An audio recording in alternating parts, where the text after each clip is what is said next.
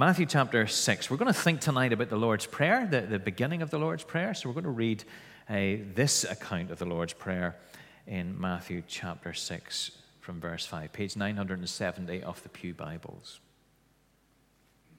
And when you pray, do not be like the hypocrites, for they love to pray standing in the synagogues and on the street corners to be seen by men. I tell you the truth, they have received their reward in full.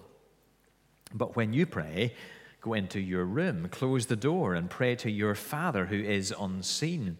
Then your Father who sees what is done in secret will reward you. And when you pray, do not keep on babbling like pagans, for they think they will be heard because of their many words. Do not be like them, for your Father knows what you need before you ask them. This, then, is how you should pray. Our Father in heaven, hallowed be your name. Your kingdom come. Your will be done on earth as it is in heaven. Give us today our daily bread. Forgive us our debts, as we also have forgiven our debtors. And lead us not into temptation, but deliver us from the evil one. For if you forgive men when they sin against you, your heavenly Father will also forgive you. But if you do not forgive men their sins, your Father will not forgive your sins. Amen. We trust that God will bless to us His word this evening. Well, as I said, we're going to start this evening to look at the Lord's Prayer, to do that in some detail. And I wonder what it is that comes into your mind whenever you pray. What is it that you think of? What thoughts fill your head? Every prayer is different, of course. There are going to be different circumstances that bring different thoughts to you. But you might be, for example, conscious of the greatness of your need, that you might come because you've found yourself in some particularly intractable situation, and that's all that you can think of as you come to pray. Some of the Psalms start like that. It might be that what's in your head is not quite so healthy as that. It might be that you come with a sense of guilt. Maybe, for example, you've not prayed for a while, and you come thinking, how will God receive me, seeing as I haven't bothered Him too much recently? Or it might be that you come with doubts. Lord, I'm not really sure if you're listening or not. That sort of thought. What is in our heads as we come to pray is desperately important, because it will shape what direction our prayers take and will help us know whether we pray earnestly or not. Well, this evening, what we want to see is that as you begin to pray, I think we can say from the Scriptures that God wants you to think of Him and the incredible standing that you have been given as His child. He wants you to be reminded of what He is like and who He has made you, in order that you might come and pray with confidence. That's, I hope, what we're going to see tonight. We're thinking these evenings about prayer, as you know. We said last time that we've been given, this was 2 weeks ago, we've been given a great resource and privilege in the gift of prayer. We've got to think how amazing it is that God should invite us to call upon Him. And yet we acknowledge that we often don't use that gift or draw on that gift as we ought to. And I'm sure that strikes a chord with all of us.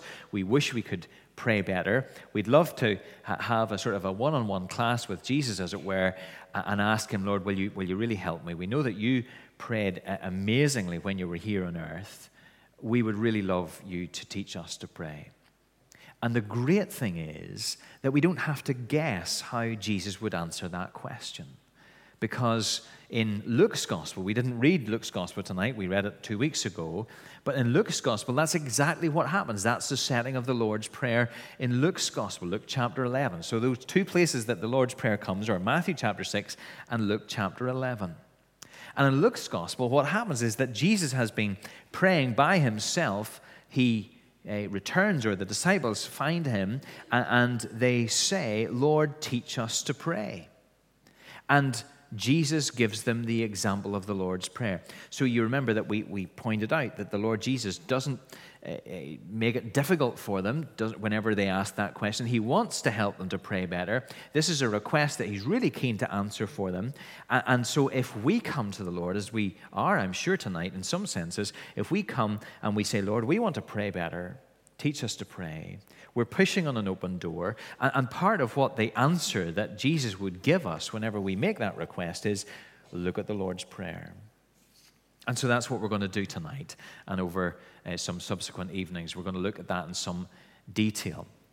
Now, this prayer has been incredibly important in the history of the church. We have it here on the screen. It's going to come up. There it is. It's been incredibly important in the history of the church. Some people have suggested that these are the most recited words in history. I don't know if that's true. I'm not sure there's any way to measure that. But I cannot think of what would be recited more often than the Lord's Prayer. It's been traditional to divide it up in the following way. Here we go. Some little numbers come down the side. There we are. There's a preface, "Our Father which art in heaven." Then there are what we call 6 petitions. And then there's a conclusion. You'll notice the conclusion is actually not in Matthew's account of the Lord's Prayer. And if you remember, if any of you learned the catechism as a child, you'll remember that's what the catechism does. The last 10 questions of the shorter catechism are about prayer, and largely they go through the Lord's Prayer and tell us succinctly what each of these parts mean. So that's how we're going to break it up as we look at it. It's actually been very common throughout Christian history to reflect on the Lord's Prayer in this sort of way and to see it as a model for prayer. So the Heidelberg Catechism does that, the Shorter Catechism does that, the Longer Catechism also. Calvin in his Institutes takes a big section of teaching on prayer and largely bases it on the Lord's Prayer. And in doing that, those who have gone before us have recognized that this is not just a prayer to pray off the shelf, as it were, but it is a pattern for prayer. It's a skeleton for prayer. As if Jesus is saying, here are the things that are to dominate your prayers. Here are the headings, the subheadings into which you should fit your prayers. So this is not always to be seen as the completed article. This is underlined in that Luke's version and Matthew's version of the Lord's Prayer are not exactly the same. Luke's version is shortened. And I think that implies that it was indeed a pattern for prayer rather than a standard prayer that was to be recited in an unadulterated form.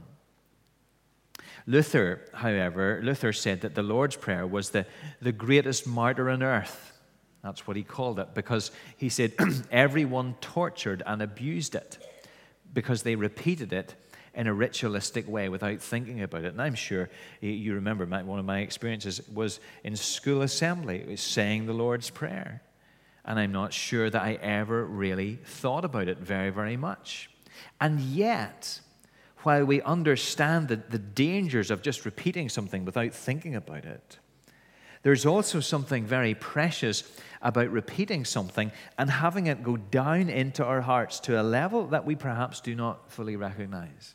I'm always struck whenever I visit some of our older members in the later years of their lives, and sometimes we know that mentally they are not as sharp as they were and perhaps cannot remember lots and lots of things. And yet if I read the Lord's Prayer or read the 23rd Psalm, almost invariably I'll find they join in, because those things have gone down deep into their hearts and souls in a way that is very, very helpful.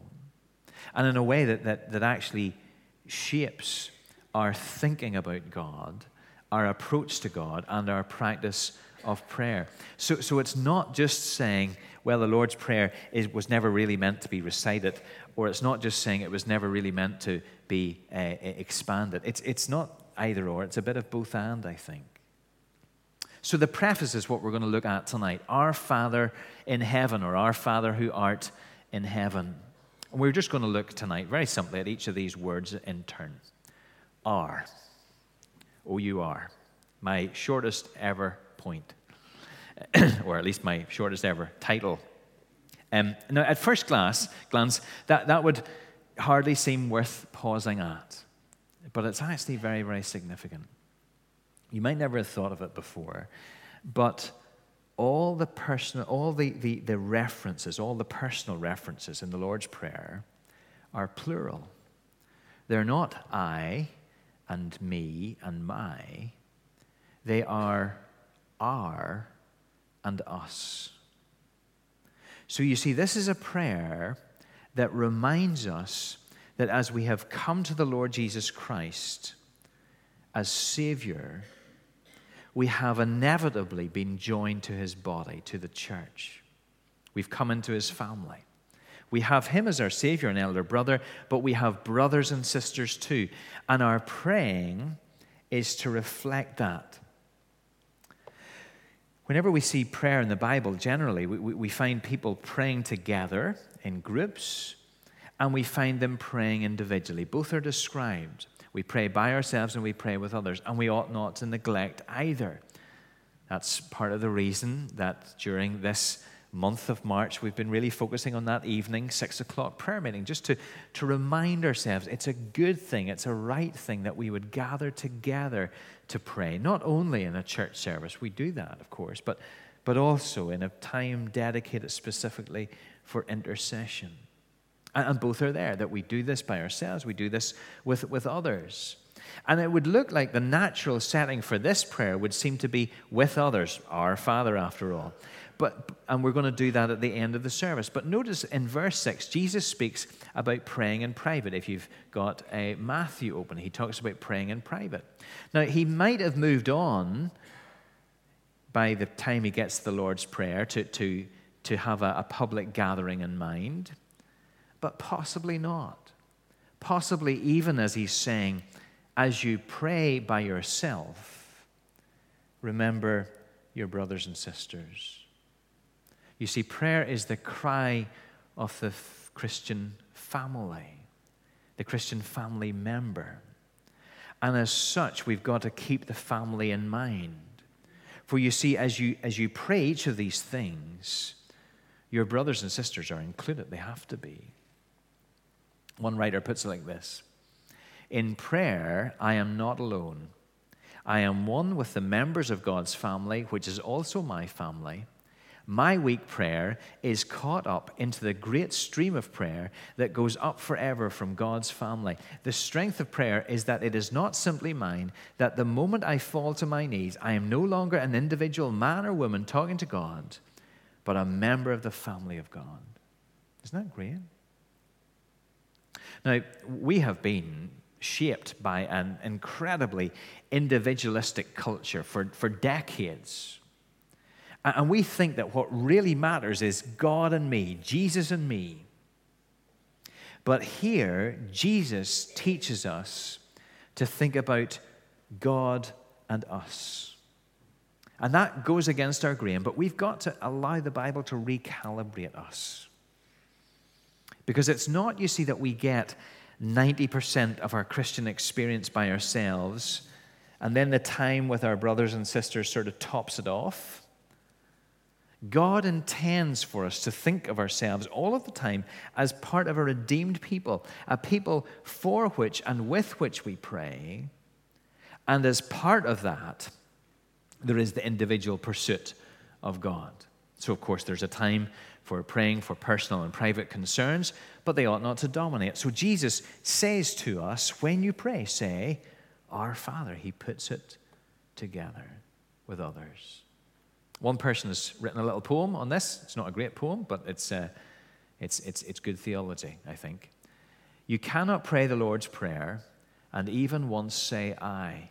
You cannot pray the Lord's Prayer and even once say, my.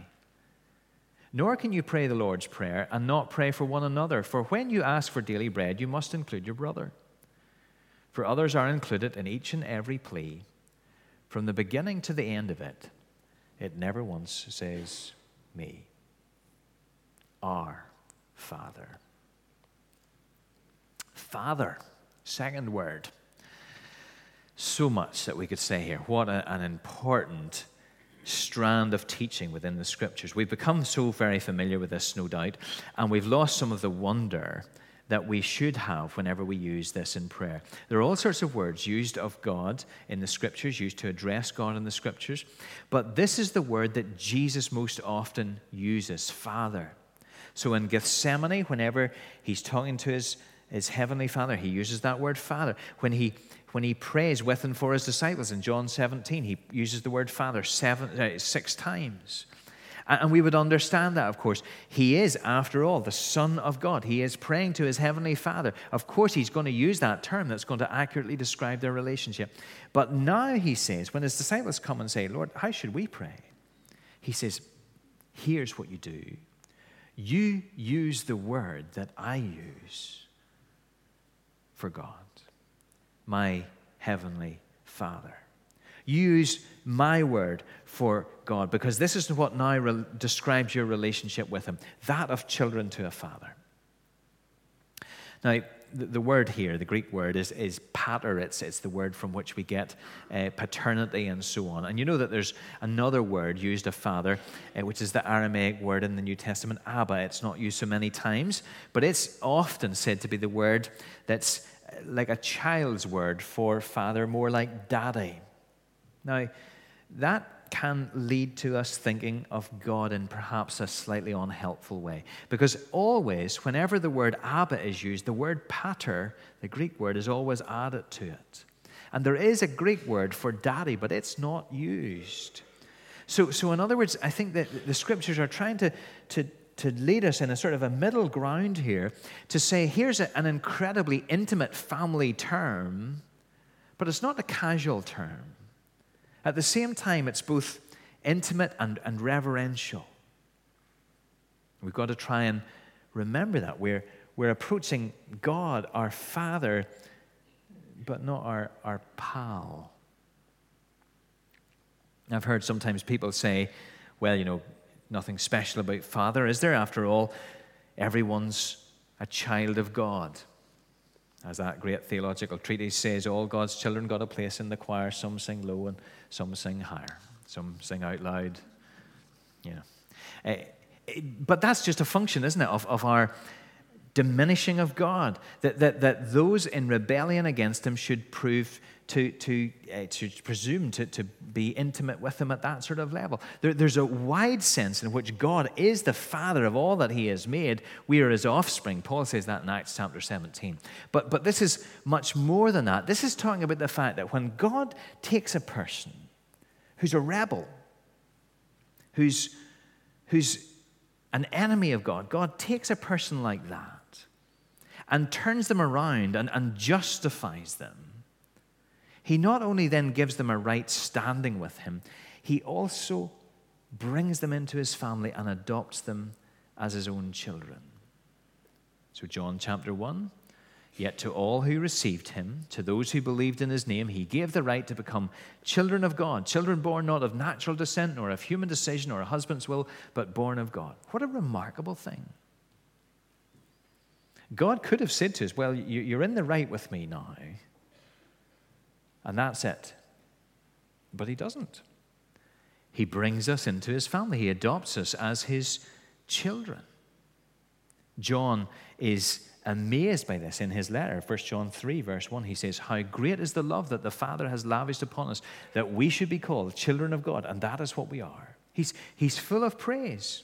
And that means that we are incredibly loved. In fact, and we're going to find this hard, not just to believe, but to believe in practice, to believe functionally, as it were, to believe in our lives and hearts.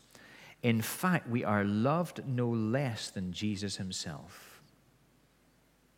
We are loved no less than Jesus himself. James Packer says that there are some situations in which an adopted child is loved less than a natural child, but not with God. Packer says, as God's adopted children, we are loved no less than the one whom God called his beloved Son. No one has ever loved us like this. All earthly fathers feel in some way. Some feel terribly. Some feel so terribly that the very concept of God as a father is hard for some to think of. But you see, he is the the perfect Father without shadow.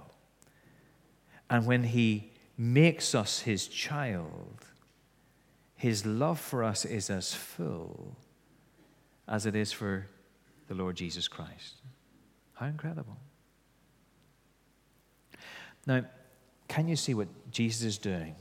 Don't forget what's happening here. The disciples are coming and they're saying, Lord, we want to pray. We want to pray like you. We see you praying, and we just don't even begin to understand what we're doing when we're praying. How do we pray? And Jesus, right at the start of teaching them to pray, says, this is how you're to come to God. You're to use this term that reminds you of what an incredible work he has done in your life. He has changed you from a rebel into a son. And that's who you are, he says. Come to him on that basis. Now you have access. God, the judge, has declared you right, but God, the Father, has declared you a child. The Heidelberg Catechism asks this question. This is what it says, 120. Why hath Christ commanded us to address God thus, our Father? And this is what it says. That immediately in the very beginning of our prayer, he might excite in us a childlike reverence for and confidence in God, which are the foundation of our prayer, namely, that God has become our Father in Christ. Excite in us. I'm coming as God's child. I'm a child of the Father. You see, you're not coming, whenever you pray, you're not coming to one who is distant or disinterested or hostile. You are coming to one who is your Father. May there be within us a childlike reverence for and confidence in God. That's what Jesus was telling us as he says, here's how you pray. Say, our Father. Now, this helps us maybe a little bit with a question that maybe you've wondered about with the Lord's Prayer. You know how we're supposed to come to God in prayer. We're supposed to end our prayers with, in Jesus' name we pray, amen. Or at least come with that sense of coming that we're praying in Jesus' name. We're not coming in our own merit. We're coming because of Jesus. So it's our convention to end our prayers with, in Jesus' name, amen. Why is that not here? Why, when Jesus was giving us the model prayer, does he not say, oh, and by the way, let's finish it off with, in Jesus' name, amen? Well, simply because it is only through Jesus Christ that this can happen. For rebels, you see, to come and to call God Father, the Lord Jesus has to die. For us to be welcomed as sons, the Son needed to hang on a cross and go to a tomb. Do you know that Jesus refers to God something like 60 times in the Gospels? In every one of those cases, he uses the word Father, except one. You know when that is? It's when he's on the cross.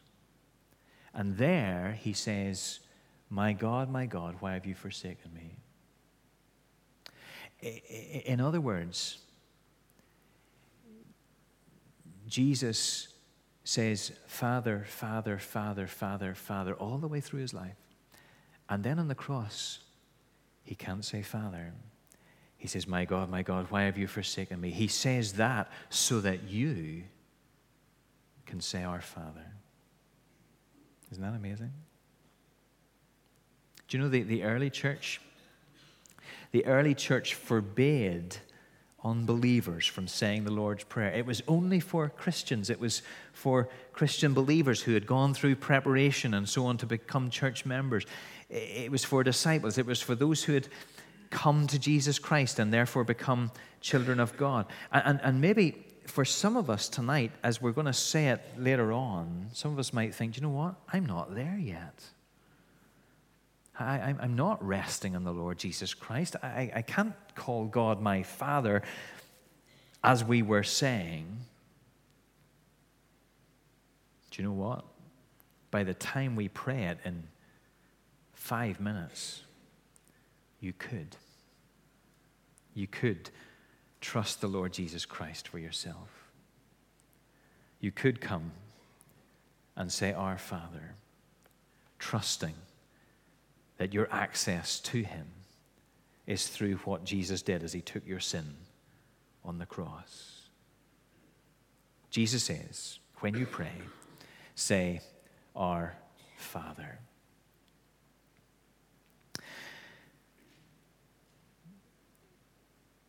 The last thing just is in heaven.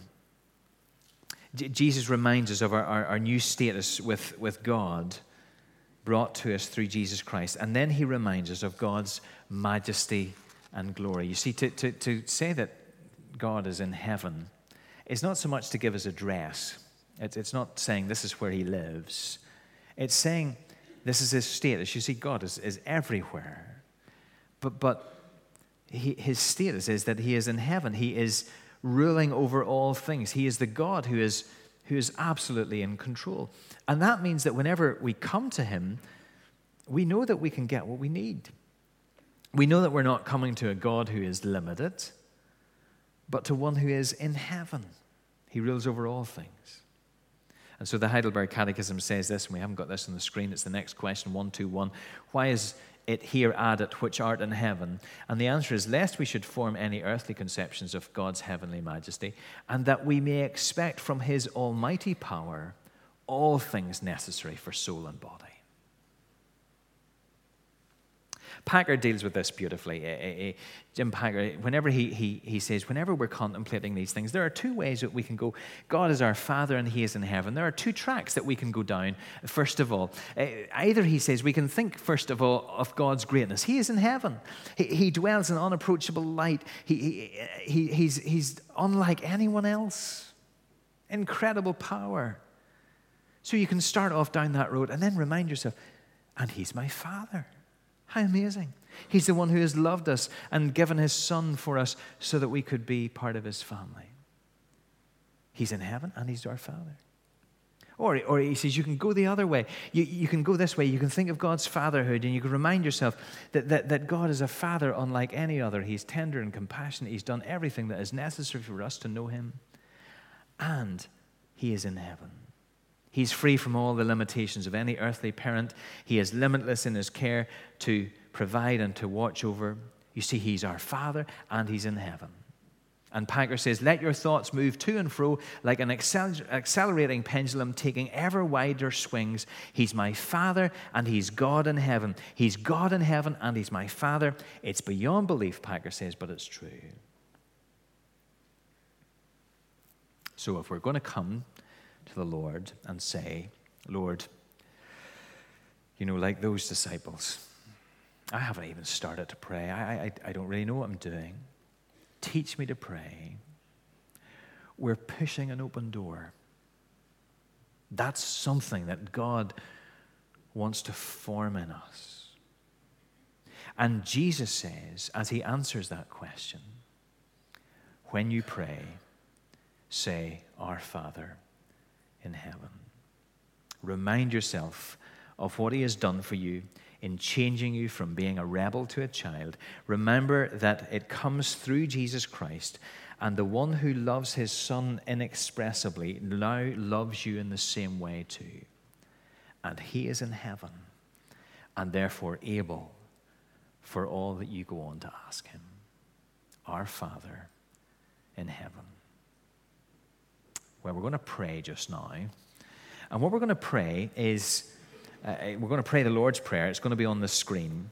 But we're going to pray a little preface to it.